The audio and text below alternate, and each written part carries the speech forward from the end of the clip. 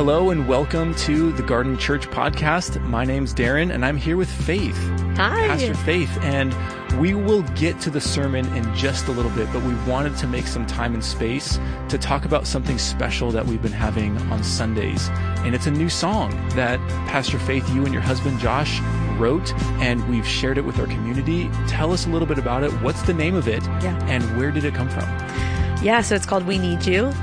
And I'm going to root this in 1 Corinthians 2 when Paul says, "My message and my preaching were not with wise and persuasive words, but with a demonstration of the Spirit's power, so that your faith might not rest on human wisdom, but on God's power." The first thing that was written for this song was the beginning of that bridge section that says, "We don't need better plans. We don't need clever thoughts. We need your Spirit, oh God." We don't want the wisdom of man. We want a display of God's power, which is really what the world needs. They don't need to see a show, or even in the area of worship, they don't need to hear good music. They need to see a display of the power of God. So it came from that heart cry. And then the beginning of the song kind of sets up this space where we invite Holy Spirit. We open our hearts. We clear out all the distractions, the things that get in the way, and then just simply cry out for more of Him. And it's this longing to be a space where the Spirit would rest as a community. Yeah, I love that. That's such the heart and core value of Garden Church. Exactly. Knowing that the Spirit is present, like He's welcome to the party and we get to celebrate. And I so appreciate the beauty and creativity that you've been cultivating, not only with worship, but just something that we can invite the rest of our community into. And it's so cool when in the recording of this song, it's the first time that we shared it, and it's like people have been singing it for weeks. Yeah. And it was just such a cool thing to experience. And so we're so happy for those of you that have experienced that with us on a Sunday morning, and we want to see just more original songs being birthed from this place that you're talking about, just being saturated in the Holy Spirit. So we are welcoming you to stick around after the sermon, where you can hear a live recording of the song We Need You, and I hope it blesses your heart.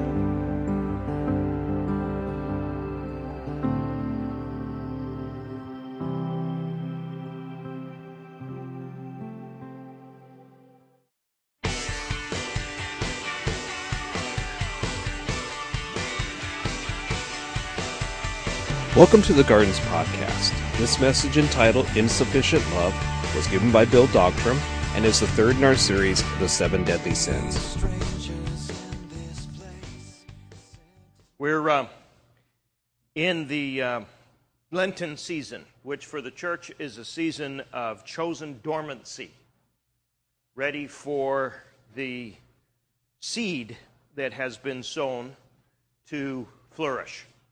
It's a season of us, for those of you who maybe have a Catholic background or in a mainline church structure that use Lent to kind of clear the decks, to kind of set aside possible distractions so that we can really move with intentionality towards a Good Friday, which for years in the church was called Black Friday, the day in which the sun was darkened as Jesus hung on the cross and died. We want to celebrate Easter Sunday, and Darren and our team is preparing a fabulous celebration of resurrection. But you may notice that a precondition for resurrection is crucifixion. You can't be raised from the dead unless you in fact are dead. So what Lent does is invite us to not just prepare to connect with the resurrection life of Christ, but to prepare and connect with the crucified life of Christ. That both elements are critical. And we want, at least if I'm typical at all, and I think in this I probably am, we want to move as quickly as we can to the celebration, to Resurrection Sunday. But in order to get there, we have to go through Crucifixion Friday. And so that's what we're going to just take some time to do in this season of Lent, just to take a slow walk, like we did in Advent. If you were with us in the fall and heading into Christmas, we don't want to rush too quickly to incarnation. We want to take some time and prepare our hearts to receive the gift of God given as His Son. Similarly, as we move towards Easter Sunday, we want to take some time and prepare our hearts so that we don't just kind of increase momentum and blast through Friday on the way to Sunday and then into Monday without any awareness of what just happened there. The world has turned on its hinges. It is a new place as a result of what has happened over this long weekend. So that's what we're up to. And so part of the way that we have chosen to do that here at the Garden is to take some time and think through what church has traditionally called the 7 deadly sins, codified about 1,500 years ago as a way of kind of capturing how we blow ourselves up, how we self-sabotage. They are formulated by Pope Gregory, who was, in John Calvin's words, the last great pope, a spiritual director, a pastor's pastor. And he noticed in his care for people that they tended to disable themselves, to blow themselves up, that's my language obviously, to self-sabotage in 7 primary ways. He noticed that because we are built to be the image of God, Genesis chapter 1, we are built to be God's representatives on the planet. We are built to serve as His emissaries, as His ambassadors. That's what we're here for. That we ought not be surprised then to discover that we are created to be loved and to love. And that these 7 deadly sins then are ways that love gets disordered. That it becomes chaotic and malformed and dysfunctional. So last time we talked about the ways that love gets perverted, the ways that love gets tweaked under the categories of anger and envy and pride. Today we're going to talk about the way that love gets, what happens when there's just not enough love, when it's insufficient, when it's inadequate for life as it is. And the reason we're going to spend a whole Sunday on this one, next week we're going to talk about the final remaining 3 of the 7. We're going to talk about greed and gluttony and lust, the top 3 sellers on the New York Times bestseller list. So we'll talk about that. But today we're going to talk about the postmodern sin, which is the sin of whatever. The sin of sloth. I love saying that word. Say it with me. Sloth. Oh, doesn't that just roll off your tongue? There's a whole animal species devoted to this sin, right? They just literally hang around all day waiting for food to drop into their mouth. It's a wonderful sin that we just love so much. You know, there's a professional society of the slothful. Not really, but there should be, don't you think? Don't you think? How many just like to slide? Now, nobody's going to sloth. Oh, that's just that. Oh, lazy. No, but listen to the ways that this fragments the soul when we don't love anything enough to get off our duff and do anything about anything. Right? That's what the sin is about. Insufficient love for anything, and particularly for God. And because we don't love God enough and aren't loved by God enough, that's not His problem, that's our problem. We don't love ourselves enough. And notice how that works its toxic way out in our relationships. Failure of commitment, failure of integrity, failure of real relationship, because to do real relationship requires risk, and the sin of sloth disables risk. We're not going to take the chance. We're going to pass by a possible good opportunity for the safety and security of an increasingly shrinking world that becomes more and more and more safe and tamed. Do you see? That's how it works. How many do you recognize that in other people? Yeah. Me too. So we begin with Romans chapter 3, verses 23 and 24, kind of the framing text for our text this morning. The text says, everybody has sinned and has fallen short. Oh, by the way, if you need Bibles, I'm sorry, I should have done this sooner. Anybody need one that didn't have, bring one in? We've got some around the corner. We've got a few up here. Thanks, Mickey. And guys, Alan, thanks. Anybody else? We've got one up here, a couple up here, Mickey. Thanks, man. Anybody else need one? Cool. Feel free to make use of that and make it your own kind of thing. It's important that you have and bring a Bible every week, because one of the things that you're going to hear every Sunday, more or less, is somebody just open the text and unpacking what it means. So here we are, Romans chapter 3, verse 23. Here we are, right? Not so much. Okay. If you're looking at it, Romans is about halfway through the New Testament, about a third of the way through, and we're picking it up in the middle of the sentence using this translation, for all have sinned and fall short of the glory of God. Remember what we were saying about this last week? We sin because we're sinners. We're not sinners because we sin. In other words, sin is not first a behavioral problem, that once we deal with the behavior, counting to 10, restricting behaviors, we will have dealt with sin. No, sin erupts from a fountain of character, and until we have addressed the character issue, the behavior will still flow from it. You with me? So, all have sinned and have fallen short of the glory of God. Remember what I just suggested, that the glory of God is you. You are the image of God. You are the way in which God intends himself to be seen, revealed, understood on the planet. So when we sin, we fall short of what God intended for us. It is literally a denial, as Darren said a couple of weeks ago, of your essential self.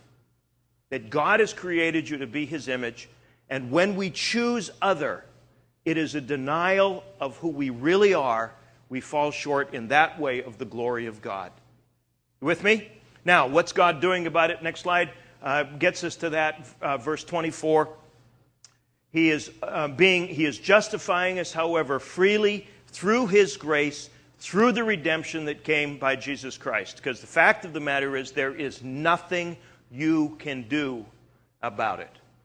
If you're familiar with electronics imagery, which nobody is, so this is the nerd side of me coming out, a diode is a semiconductor that allows electric current to flow one way but refuses to allow it to flow the other way. Sin is like that. It is a diode that we go through and are unable to come back. The only way we can have our sin as character and behavior dealt with is through the blood and through the cross and through the work of Jesus Christ. That's the only way. If he doesn't come to us, we're screwed. We can't go to him. And that's what that verse says. We are now being justified, put in a position that is just as if I had never sinned. Justified means that. By the grace of God, by his unmerited favor through the redemption. So, in the middle of all of this, when we're talking about this morning, this sin of insufficient love, this sloth, this cluster of attitudes and behaviors that disables real engagement, that disables traction on anything important. We're going to look at a few texts that unpack this. There are a series of them. Most of them come from the wisdom literature. So I want you to notice how this is not something we have invented in the postmodern culture. This is something that has plagued us since the beginning of time. Look at how the ancient wisdom writer, let's go ahead with the first one, Gabriel, please. This is from Proverbs chapter 26. The sluggard, which is the Old Testament language for sloth, right? Sluggard says, there's a lion in the road, a fierce lion roaming the streets. So, why doesn't he get out of bed in the morning? Because the fear of potential threat. Do you hear what he's saying? I can't leave. I can't go out of my house. There might be, there could be, there may be right? So there's a lion in the road, the fierce lion roaming the streets. As a door, I love this image, turns on its hinges, so a sluggard turns on his bed. Isn't that a great image? The sluggard buries his hand in the dish, but he's too lazy to bring it to his own mouth. The sluggard is wiser, and here's the deal, in his own eyes than 7 men who can answer discreetly. Here's the next thing, and this is where it becomes toxic. Go ahead. The sluggard's craving will be the death of him because his hands refuse to work. He has the same desires, the same cravings, the same appetites, the same longings as everybody else, but not enough to get off of the couch and do anything about it. So his desires will be the death of him. Do you see how this works itself out? Look at the next one here. The sluggard, and here's part of this next thing. The sluggard does not plow in season. As a result, at harvest time, he looks for the crop, but finds nothing. He discovers the negative side of the rule. If you sow, you reap. If you don't sow, you don't reap. Duh. But the sluggard looks at this like, nobody told me. Why didn't somebody tell me this? Why didn't somebody warn me? Right? Next one. We go on to this next one. The sluggard we've already talked about that one. Buries his hand in the dish, but will not even bring it to his own mouth. So the next one again. And here's the question. Oh, wait a minute. Back it up one. I gave you the wrong one. Proverbs 6:9 says, "How long will you lie down, O sluggard? When will you arise from your sleep?" So, sitting with these, go to the blank slide for a sec. It arises out, we see characterized in these verses here, kind of the essence of what we're dealing with in this deadly sin. It arises out of insufficient love for anything, but mostly love for God that results in inadequate love for self. And here's where this becomes problematic. We are called, Jesus said, to love our neighbor as we love ourselves. So the love of self is the bridge between love of God and love of neighbor. If we don't love ourselves as God loves us, we will do harm to our neighbor. Right? Do you see how that works? So there is this failure to allow ourselves to be deeply loved by God and to love Him in return, and it has tragic consequences in terms of disconnection from the neighbor. Traveling under the guise of self-protection, of safety. Sloth is the bicycle helmet of the 7 deadly sins. It is the seatbelt law. It is the sumo wrestler suit of the 7 deadly sins. If I protect myself well enough, I will never be hurt. Right? Okay. You guys are all looking at me like, I never thought of that way. Okay. It denies, and please notice what it does. Ultimately, it denies the soul's unique place between the material and the spiritual worlds. The soul, remember, dust of the earth, breath of God, we are built to live in that thin space in between. We are built for adventure. We are built to sail the high seas of life. We are not built for the safety of the harbor. As safe as it is in there, we're not built for that. You with me? Like a thoroughbred is bred to run and dies without that. We are built for adventure and die without it. And the 7 deadly sins says, oh, you might get hurt. You see? And it disables us. What if somebody misunderstands your passion? What if somebody laughs at you?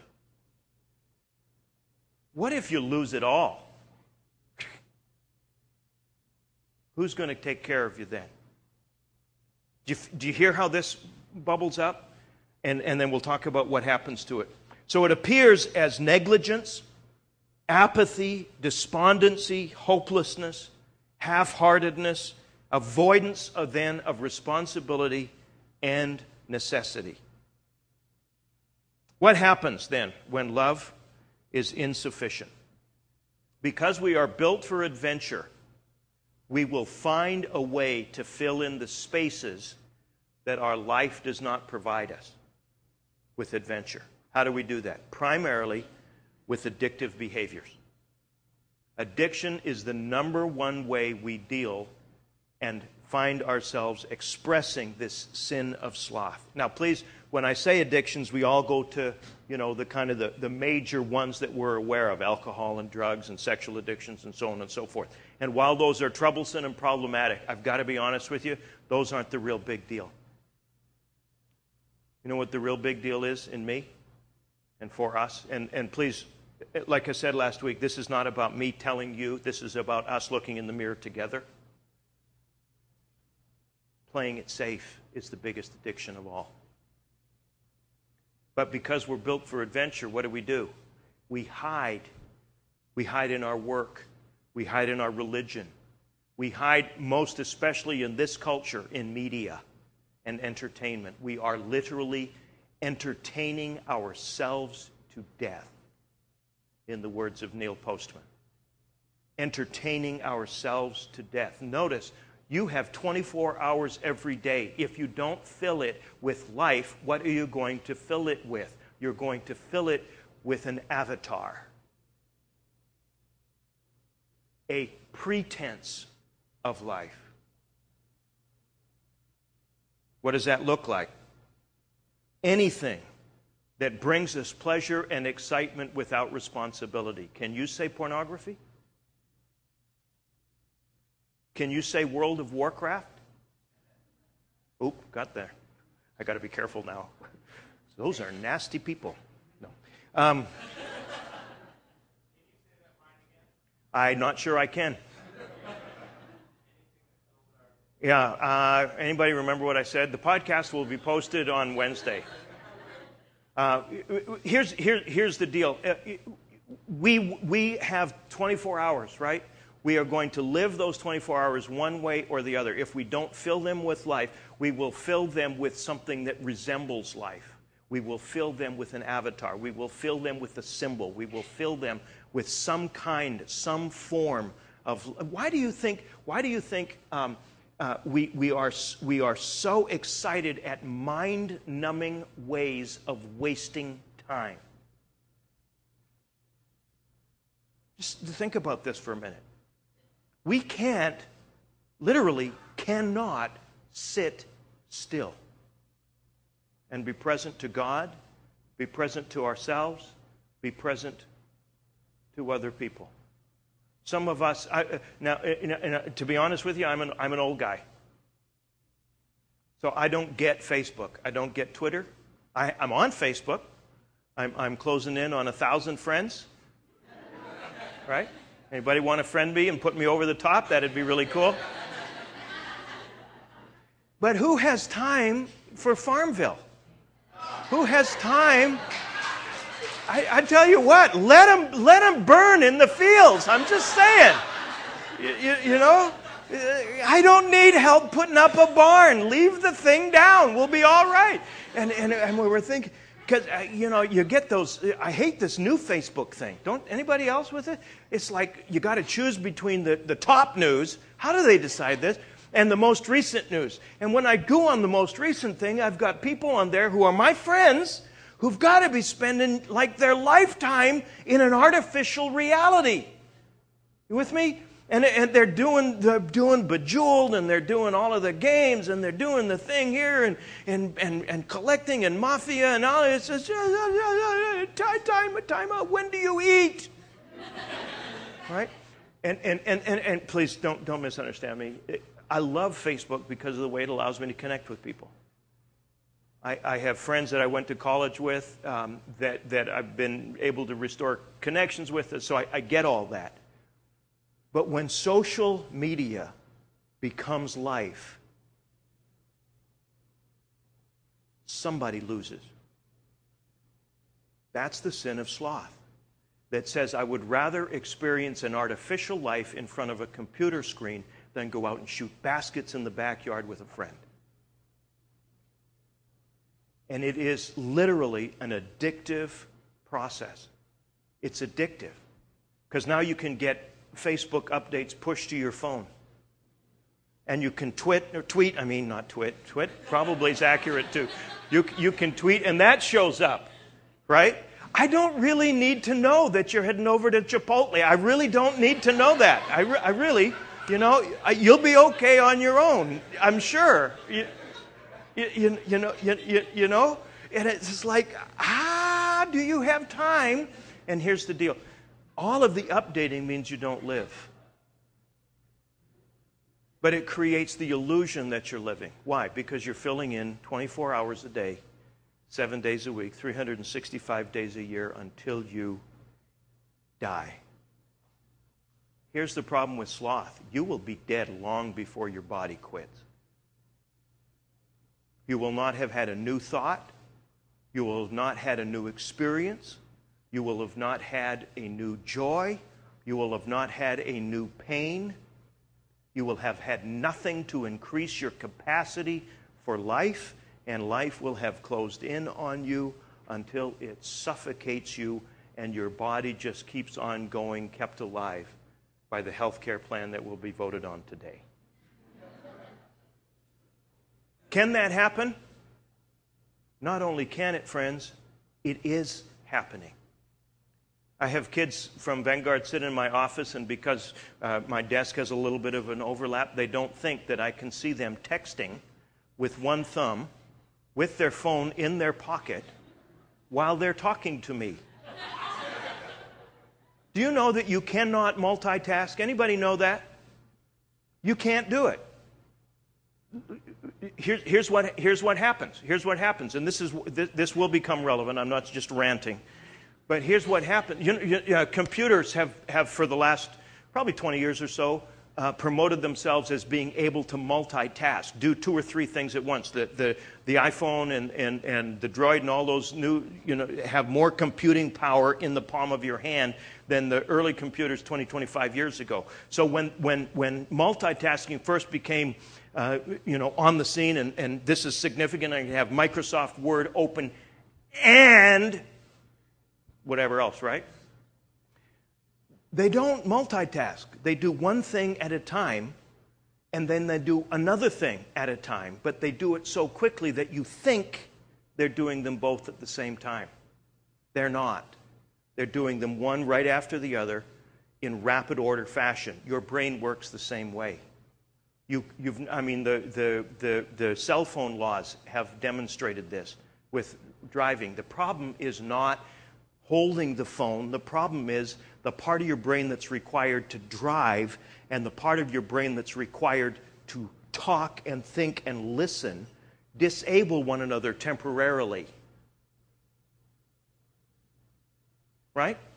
So all you can do while the cell phone's attached to your ear via Bluetooth is aim at 75 miles an hour. Right? It's like being under what is it, 0.8. You're over top, you're over the limit. And it's not the headset issue. It is that your brain does one thing at a time. And it moves very, very quickly, so it creates the illusion, no, I can do 5 things at once. No, you can't. You can do one thing, and then another thing, and then another. And here's the problem. At the end of the day, you never do anything. We're doing 83 things at once. No, you're not doing anything at once. And notice what happens to relationships. Notice how terrified we are. Because as you've invested in pleasure and excitement, if those are the goal rather than the byproduct of real relationships, their capacity, whether it's sexual or in some other form, their capacity to satisfy diminishes. The law of diminishing returns kicks in. And so you have to find a new way to re-adrenalinize the charge, right? If it's not connected to real relationship, it becomes more and more disabled. So you have to find new, more, bigger, faster, more powerful to get the same response? Because we're not built for pleasure as a goal. We're built for pleasure as a byproduct of a life well lived. And Sloth says, no, living that way is way too risky. If I can give you the same pleasure without the risk, would you buy it? And here's the deal. This is the shell game. Because no pleasure comes without risk. You either pay before or you pay after, but you're going to pay for the excitement you get. Do you see how that works? So look at this. We hide in mind-numbing ways of wasting times, drugs and alcohol and media, and what ends up happening is that we just have and please again, bear with me, one damn thing after another. We don't live anything with meaning. It's just a serial existence, and then we go to bed at night exhausted without a clue what we did that day. That's what sloth ultimately produces. You can understand why Gregory included it in the dynamic. Here's how it works itself out. We overpromise and underdeliver. Because the desire is there, right? We can get our hand in the dish, we just can't bring it to our mouth, so we starve to death. We make a commitment, we make a promise, but then somebody else comes along with a better deal. Right? We're just terrified to say, on Thursday next week, I will be someplace at 11:30. Because what if somebody that I really would like to spend more time with calls and wants to do something coffee at 10:30? I can't quite swing. So, you know what? I'll call. I have kids leaving classrooms, phoning their friends who they are going to meet across the campus at the library. Why can't you just say, at noon, I will meet you at the library? Because something better might come up. You see how that works? And Sloth is the one that says, we don't really live really well. And I wish I could say, I never do that same thing myself. So, again, this is mirror time for me, right? It's the terror of commitment. It's the terror of saying to one person for a lifetime, I am going to choose to love you. I'm not always going to feel love for you, but I'm going to choose to love you anyway. But what if I don't? What if I fall in love with somebody else? Guaranteed you will. Guaranteed. You will find your soulmate after having been married to somebody else for 5 or 6 years. Guaranteed. Now what are you going to do? Ignore the soulmate. You're married to somebody else. That's un-American. You're right, it is. So you got to decide if you're going to be first an American or first a citizen of the kingdom of God. Because a citizen of the kingdom of God swears to his hurt and keeps his promise. The sin of sloth says, you know what? You didn't know. You just didn't know. Nobody can expect you to make a life-binding commitment with the kind of information you had at the time.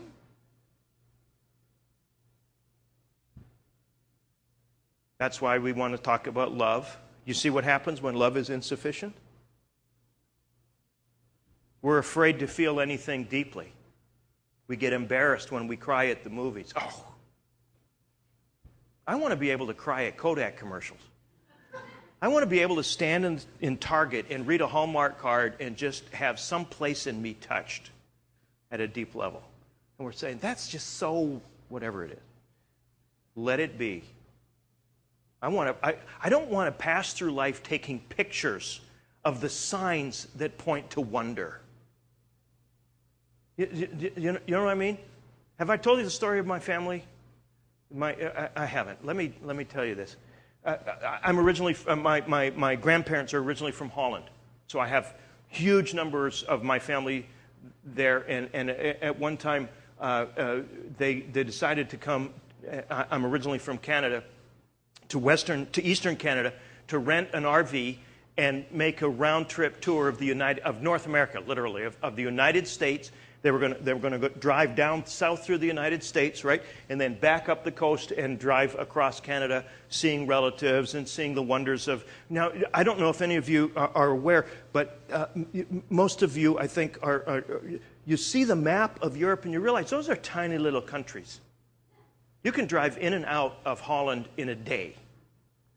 So this is the mentality as they flew over on a 3-week tour of North America.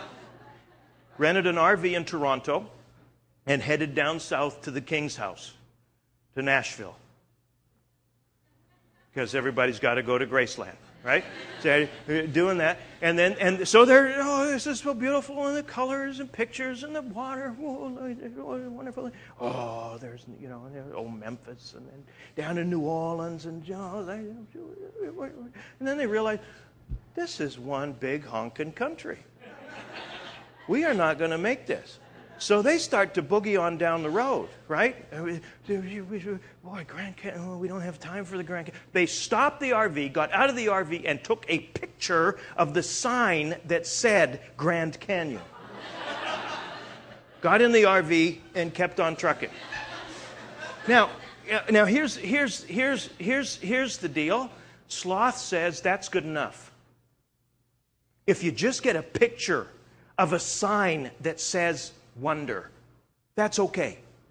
Do you see how this infiltrates our souls? We can't allow ourselves to feel anything deeply because that might promote a commitment. We can't allow ourselves to make a life-binding commitment to anybody, so we live a life of excuses, rationalizations, justifications of why we can't or shouldn't or couldn't or didn't. We have an over-reliance then on our gifts and our talents and our abilities to do something. This is where the sin, for me, and whether it's a characteristic or whatever, it embodies itself for me as a perfectionist. This is where my perfectionism comes in. Because I'm terrified to do anything to the best of my ability with the fear and the certain knowledge that it won't be good enough. Which is why I procrastinate. Procrastination is one of the ways that sloth manifests itself. Because if I procrastinate as a perfectionist, I have a built-in reason for not doing perfect. Do you see how this works? And I'm dealing with kids all the time, and many of you maybe fit into the category. You're just so stinking smart that you've been able to sail through this wonderful California educational system without having to do anything that stretches your brain a bit. You get into college and you realize, holy cow, I got to read a book.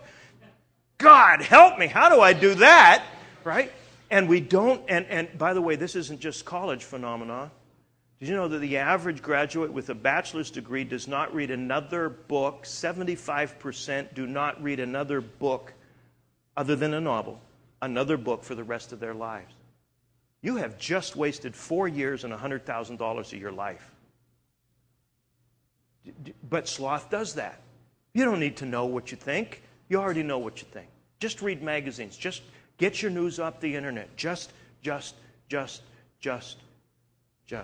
It's passionless, half-hearted, play-it-safe involvement in everything of life. Our worship is half-hearted. Our passionate following of Jesus is half-hearted. Our relationships are half-hearted. Our intellectual development is half-hearted. We have a calculated, self-protective, self-destructive laziness. You can see why Gregory said, this is a killer. This is a killer. Because the enemy does not care. And you have an enemy. He really does not care if you don't care. Yeah? The outcomes, loneliness, because I can't make a whole person commitment to anybody. My world shrinks. It's limited to the world I can safely control. How many of you have discovered the world you can control is very tiny? But the illusion that I can control it is very large. All right? Fear-driven avoidance of your own life. There's a debilitating sense of entitlement. Life owes me. I will wait for it to pay me. A sense of victimization. I'm helpless. I'm a victim of my own life circumstances. Right? Can I ask you a question? What would it look like to love much? What would it look like? How would you live if you knew that the King and Creator of the universe loved you with a passion that lit his eyes up when you came into the room? Can you let yourself be loved that extravagantly? And what would that produce in your heart? Paul gives us a clue on this. It's in Ephesians chapter 5. I want to talk in the last few minutes here about pushing back against sloth. He says, just picking it up halfway through the screen there, he says, "Wake up, O sleeper, rise from the dead, and Christ will shine on you." Go ahead. "Therefore, be careful how you walk, how you live. Make the most of every opportunity, because the days are evil. So then, don't be foolish. Understand what the Lord's will is. Don't get drunk on wine." Do you see what happens? If you don't make the most of every opportunity, you're going to self-soothe. That's what Paul's saying here. That leads to debauchery. That's a difficult word, but it literally means unsalvation. If you pursue that road, you get off track, right? Instead, be being filled with the Spirit. And we'll just leave it at that one for now. So how do we push back against sloth? 1, worship. Enter with thanksgiving into the majesty of Creator God. Somehow find a way to jumpstart your heart with wonder. Find a way to lift up, magnify, adore, and glorify the God who is the King and Creator of the universe. Don't let worship at any time pass you by while you watch. That's like taking a picture of the sign that says Grand Canyon. Plug your heart in to grace, majesty, glory, wonder. Let it begin to surge with the rhythms that you were built for. Get some blood flowing in your own sense of self and your heart. Equip your mind, equip your body, equip your soul for wonder. This is going to mean getting off of the couch and getting to the gym. Okay. Why do I say that? Because sloth affects us physically the same. If I can lose weight with a pill, why should I go to the gym? And here's the deal. I have a membership at the gym. I have discovered, however, that the membership is not adequate. You actually have to go. Who knew? That was not in the fine print, right? The same thing occurs when Mickey or Brian or any of our other worship leaders lead us in worship. They ought to say on a Sunday morning, "All right, brothers and sisters of the saints of the living God, ready, set, go!" And this place can erupt in wonder. You see what I mean? Now, I have to discipline my heart for that.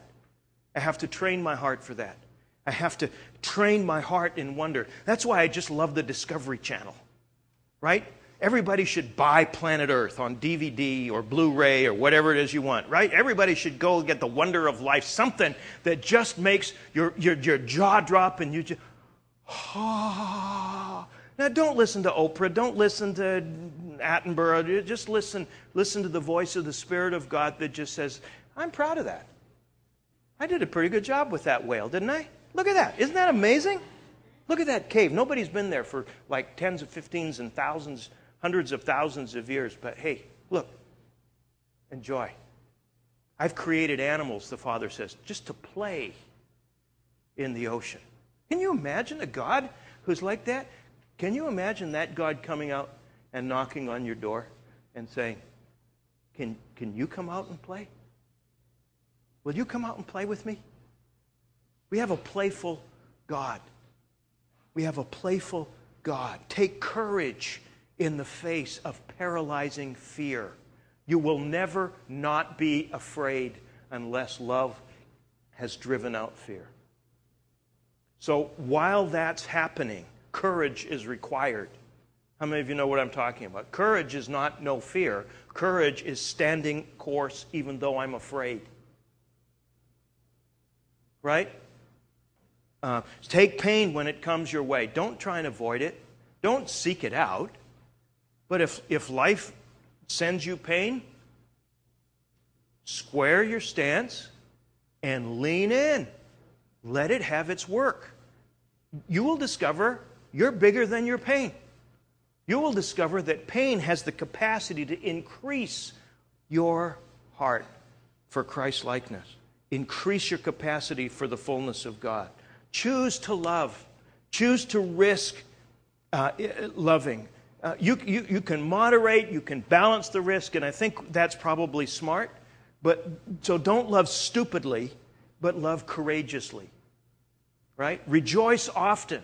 Go back regularly to the deep center of joy and drink deeply. Be being filled with the Spirit. He is the very spice, the very Spirit, the very source of life. So here's what Paul says back there on that passage again. I'm just going to read through it very, very quickly. This is why Paul says, "Awake, sleeper, arise from the dead. Christ will shine on you. Be careful how you walk, not as unwise, but as wise, making the most of your time because the days are evil. Don't be foolish. Understand what the will of the Lord is. Don't get drunk with wine. That's dissipation.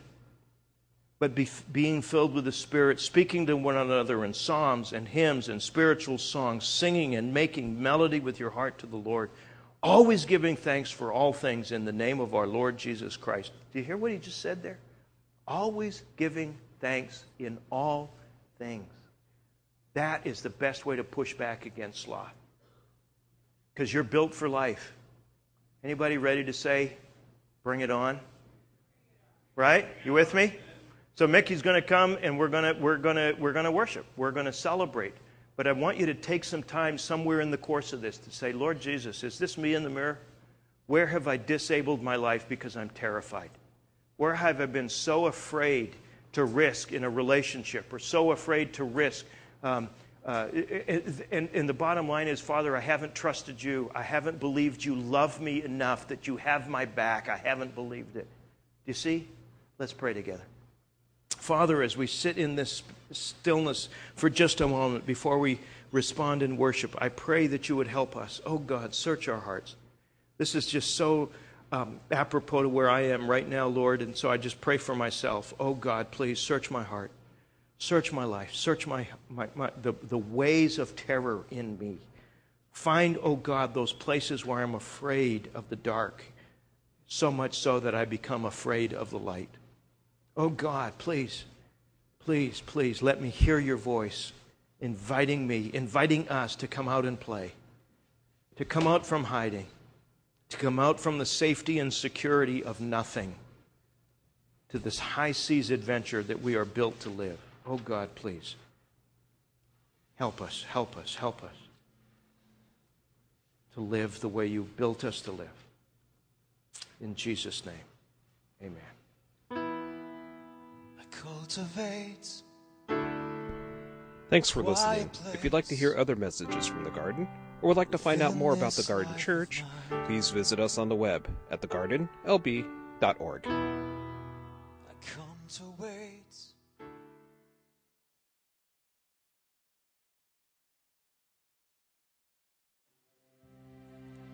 Our hearts are open. Our hearts are open. Thank you.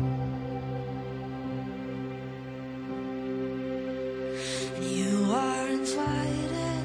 Our hearts are open to you. We make a home for your presence to dwell and to move.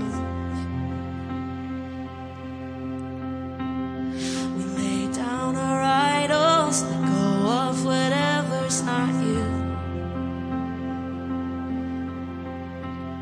to clear out a space for your presence to dwell.